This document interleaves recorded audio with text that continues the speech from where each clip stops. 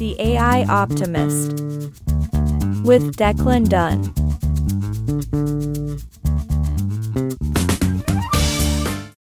Now we're all creating AI content. Isn't it easy, simple, fun? But should AI generated content even be eligible for copyright protection? Now, this week we're going to be looking into the question that right now I can take any art, photo, or writing you create with AI and take it, sell it, do what I want. Because if it came out with the help of AI, you can't copyright it. It's all in the public domain. You want to understand why AI copyrights don't happen? Well, like Picasso said, good artists copy, great artists steal. And I wonder what he'd say about AI copyrights. With this episode, we're going to explore what AI copyrights are, real world cases that are being decided now that really impact how you're using it, if you're using it inside your company, and how you're planning to use it to create content. Because the key is if you don't own the copyright, you don't have a lot of control over it, and sometimes it might hurt you legally. So learn what rights you have and how laws struggle to keep pace with the technology. This is an amazing question that's going on. It reminds me of a story. A digital artist, a copyright lawyer, and an art buyer. They walk into the artist gallery. The art buyer sees this beautiful painting and asks the artist, "How much for that AI art you created?" And the lawyer says, "You know what? Nothing. It's AI generated, so it's yours for free." As crazy as that sounds, both digital artists and AI copyright, they're challenging traditional notions of creation and ownership. Digital artists break traditions with their ability to create art unbound by the physical limitations or even the fact that they might not even know how to physically paint something, but they can, with prompts, create one with AI. But AI copyright disrupts everything because it's creating new forms of intellectual property that honestly don't fit neatly within existing legal frameworks. This isn't a joke. This is happening right now. And if you're creating AI content, this episode is so important to you. We're going to explore 3 cases of copyrights. In fact, let's jump right into the one of Jason Allen, Teatro de Opera Special. Hope I pronounced that right. Jason did 624 prompts. Think about that. 624 prompts in Midjourney, a graphic design program, if you're not familiar, which you should be if you listen to this pod. 624 prompts. Then he takes that work, extensively edits it in Photoshop, and he wins an award at the Colorado State Fair. So then he goes to get it copyrighted. Time to sell it, be able to sell prints, t-shirts, merch, what have you. And the Copyright Office says no. Now, what's interesting is I would argue that Jason's legal argument is a little weak because copyright law, as it is in the United States and pretty much everywhere, only recognizes human authorship. Remember that phrase, human authorship. So he went, and his lawyer went, I should say, and their argument was this office is placing a value judgment on the utility of various tools. And that is absolutely not the right argument because the law, as it is now, and created since about 1976, it was updated in the US from 1909. This is not a fast changing law. Copyrights last for a long time in the US. So they don't consider, the law does not consider AI a tool. Now, a camera that I take a picture with is a tool and I can copyright the photo. That actually, in my next pod, I'll talk about that coming out of an episode with a photo of Oscar Wilde back in the 1800s, where they allowed a copyright to happen because the camera was considered a tool and the human being put work into it, framed it, lighting, sat Oscar in the right way, did a couple of takes. That's called the quote unquote expressive element. Now, putting that into it meant that the human being determined the outcome, and therefore it was art, it was writing, it was a book. But in Jason's case, they didn't consider it a tool. That doesn't apply to existing copyright law because it said that the AI, Midjourney in this case, created it, not Jason. Think about that. What if he had argued the 624 prompts and looked at it and really broke that down of how much work that takes. That's crazy amount of work. That's detail. And then he went into Photoshop. What if he argued that way, that the human being uses as a tool?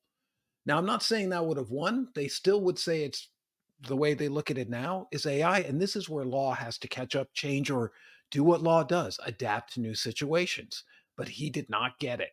And what happens is you don't get a copyright, your content is public domain, meaning no one owns it yet. So AI is not a tool. At best, it's a co-creator. And the best case scenario might have been that Midjourney, the tool, got part of the copyright and Jason did, which doesn't make any sense. And if you go to my pod's blog post, you're going to be able to read what the judgment was, why they disclaimed it, and it comes down to human authorship. Well, let's cut into why having a copyright is important in the first place. If you don't have a copyright, you don't really own the rights and control over your work. If you write a book and somebody takes it now, if I write a book as I've written 13, if somebody stole it word for word, I could at least stop them legally or try to. And what rights does a copyright give? Number one, the right to reproduce the work, making copies of the original work. Number two, to create what are called derivative works, modify that work to create something new, like part 2 of Game of Thrones, for example. Number 3, distribute the work, share or sell it in public. Actually, number 4, publicly display the work. Like if it's a work of art, display it on the wall. So technically, Jason, by showing it at the fair, didn't have the copyright, sort of didn't have the right to publicly show it. I mean, no one's going to throw this at them. But think about how crazy that is with all the effort he put in. To publicly perform the work is number 5, and to license the work to others. Permit others to do any of the above. Reproduce it, create derivative works, distribute it with your permission and obviously compensation. You don't have any of these rights with AI content. So literally think about it. Any time you go to Midjourney, any of that art created, you can take and call it your own and even put your own name on it. And I'm not saying that's right or ethical, but what's funny is without a copyright, you don't even have the right to say what's ethical or not. You don't even have any sort of control. And I want you to think about this a little bit, not so much of, okay, I'm creating something fun, I'm just doing some things. That's sort of cute. I don't care about copyrights. But if you're actually doing services or an agency or hiring somebody and they use AI, the whole idea, and I'm going to get into this later, work for hire implies that you get the copyright, but you don't. This is massive. So what do you actually own? All this work you're doing and creating.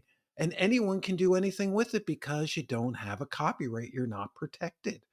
So let's talk to an example number 2 of a different technique someone used to try to prove that the work they did, which personally I believe you should be able to get a copyright for AI generated. But should AI generated content be able to get a copyright? I did a survey of this and it was amazing. It was split in 3s. A third said yes, a third said no, it's not original, and a third said we don't know.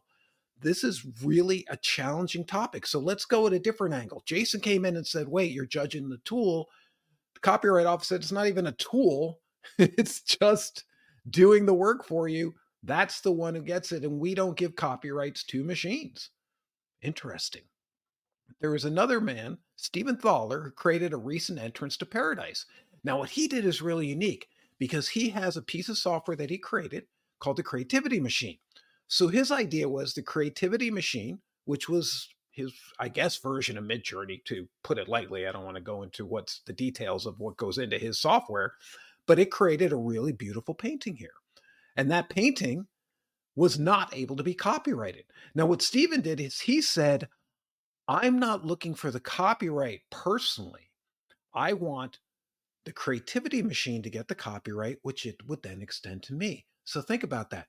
He went and said the tool, the AI, in this case, I'm assuming it's AI, software either way, would get the copyright and then he would get it extended to him. He even tried to be able to get it recognized for a patent, which didn't work. And he's working really hard on this. But the legal theories under which a copyright in the computer's work would transfer him as the computer's owner is, for example, by operation of common law property principles or the work for hire doctrine, did not apply. He lost because he argued about who gets the copyright, not why it should be granted without a human author. And in a way he did, but once again, it just comes down to no human authorship, no copyright.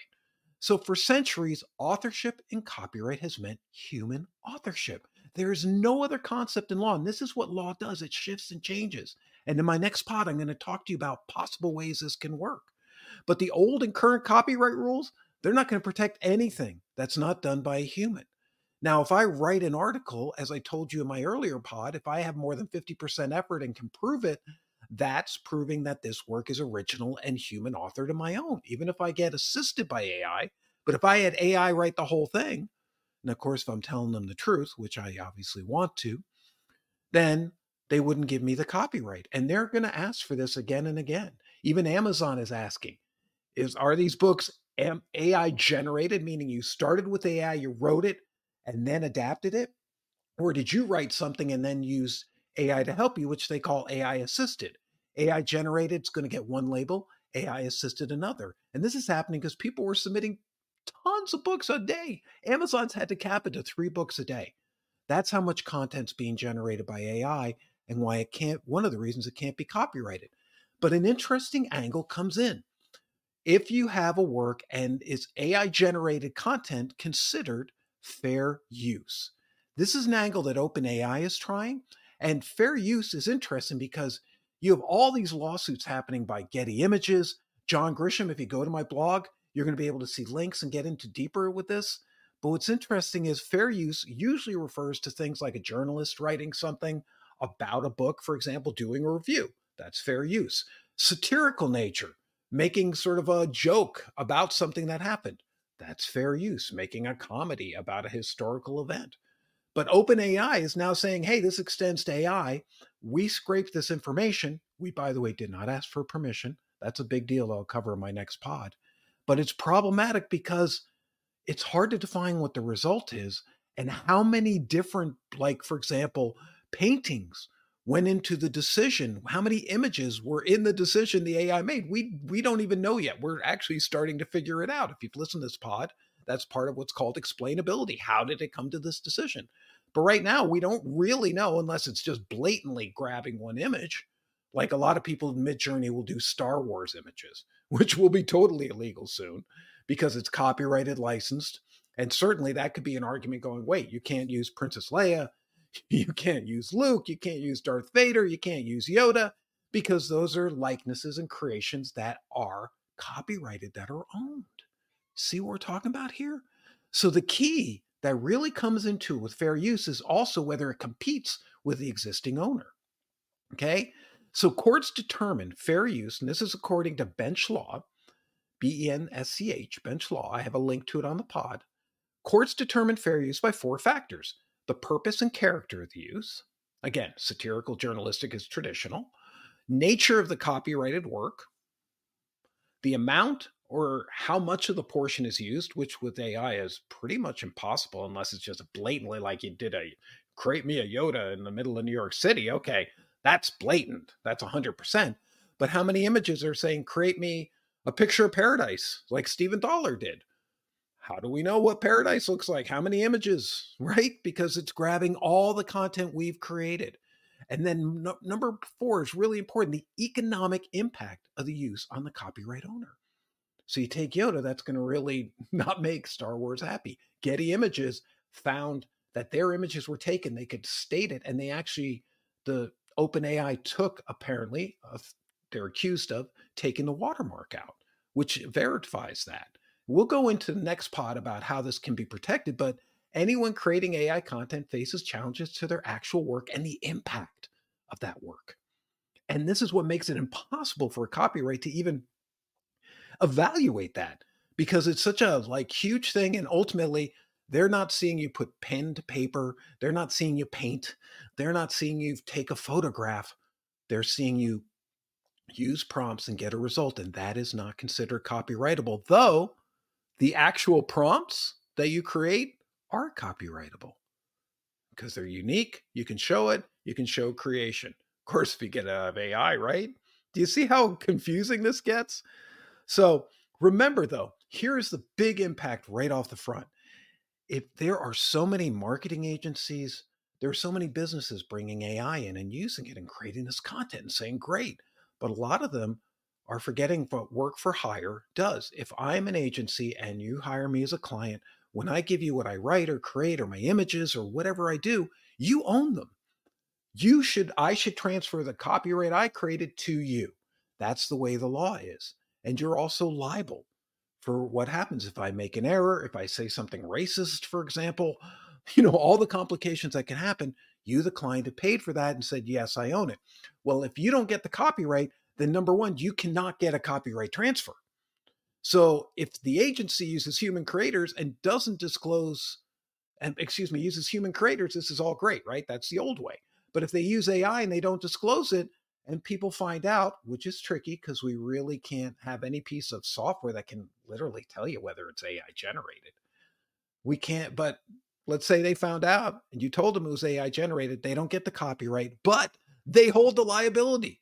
So if you did something messed up, if you gave them a wrong source, that AI is prone to do, sometimes their sources aren't correct, and it's liable, and they share it with their public, and they, for whatever reason, get outraged, they're liable for it. Client expectations. Isn't it expected that you receive copyright ownership? And licensing. Hey, I don't own the copyright. I can't license it out. I can't make business deals because I actually don't own it. This is how important copyright is. And if you're even doing it inside your company, you got to be really careful because future use. If you don't own it, then how do you modify it, distribute it, share it in public? Could be arguable. The posting on social media is a public use. Now, no one's going to sue you over this in one sense, but it's sort of crazy, isn't it? You really don't have any rights. So how do we start with this? Because the challenges of an inability to copyright AI generation content is there's no legal protection, no attribution to you. You can't say, I did this. Who's to say who owns or created it? Monetization. Legally, how can you monetize it? Not like someone's going to sue you, but let's say you publish a book on Amazon. It's all AI written. I could go take that book, put my name on it. You don't have a case to stand against me in court because you don't own the copyright. That means public domain. Oh boy, I can already hear everybody going out stealing everybody else's work. But it is public domain, which means anyone can use it. Probably anybody can sell it. I'm not a lawyer here. This is not legal advice. Remember that. But you should look into it with a legal mind if you're really serious. Intellectual property rights? None. Without a copyright, no protection. Plagiarism? How can they plagiarize if it's public domain and you don't own it? You can't. You can't accuse them of plagiarism because you don't have the right, the copyright, to say that. Legal ambiguity, pretty obvious, right? No licensing, you don't own it, can't license it. Loss of control, you got none. So there's ethical problems. What if somebody uses it in a totally wrong way that you oppose ethically, morally? I don't want to get in the weirdness, but it could, let's say some criminal goes out on some really dark web kind of nasty site and uses your content, your photo that you created, and they use it in an inappropriate way according to you. Well, there is no according to you if you don't own the copyright. So pretty much makes it a Wild West. So, wow. Now you're all like, oh, now I can't even create content with AI. And you're the AI optimist? Give me a break. Zariah of the Dawn. Here's a ray of copyright hope. Christina Kashtanova, wrote a comic book that had a bunch of images. Now, it was interesting. She wrote it, she organized it, and the Copyright Office first gave her the copyright, but then took it back because the images she did with Midjourney could not be copyrighted. But she wrote the content herself. She organized the content and the images in a specific order in a book. They allowed her to copyright that. Now, here's what's cool. So she could own everything she did. She couldn't own the images. Somebody could take an image out of her book, though in a comic book, it sort of makes sense that people stealing and doing that isn't as negative an impact. You still own the book. So if somebody tried to take her book and sell it, she has copyright protection. Unethical use, she has copyright protection, but not over the individual images. They would not give her the individual image copyrights. So human authorship, she wrote it, she organized it, she did the work, she could show that, but she could not show that the images were created by her because they were created by, according to the Copyright Office, Midjourney. Wow. So as we're cruising through the 20th century, Our copyright laws, honestly, were written in 1909 and 1976 in the US and pretty much everywhere else. They're old, okay? They don't know what to do with this. And I'm going to talk with you about some great solutions next week. But this lack of legal clarity throws a wrench into the gears of creativity. I mean, imagine you pour your heart and soul into your masterpiece, only you can't protect it because it doesn't understand your robotic co-pilot. And all these cutting edge algorithms are buried in lawsuits right now. So instead of new age of art and content, we got old rules. And AI copyright right now is like a cloud of smoke, challenging to contain and impossible to control until the law catches up, recognizing more than a human authorship. Because without a copyright, you don't have content. Anyone can take it, call it their own, even sell it. So defining how to copyright AI content and what's possible is in our next pod. Until then, step slowly and understand that you don't own what you create with AI yet. But boy, it's going to be exciting to see where this goes. Should AI generated content be copyrightable? I think so. What do you think? Post a comment on the blog and the pod. Reply to me. Let me know. The AI Optimist. My name's Declan, and I'm done. See you next time.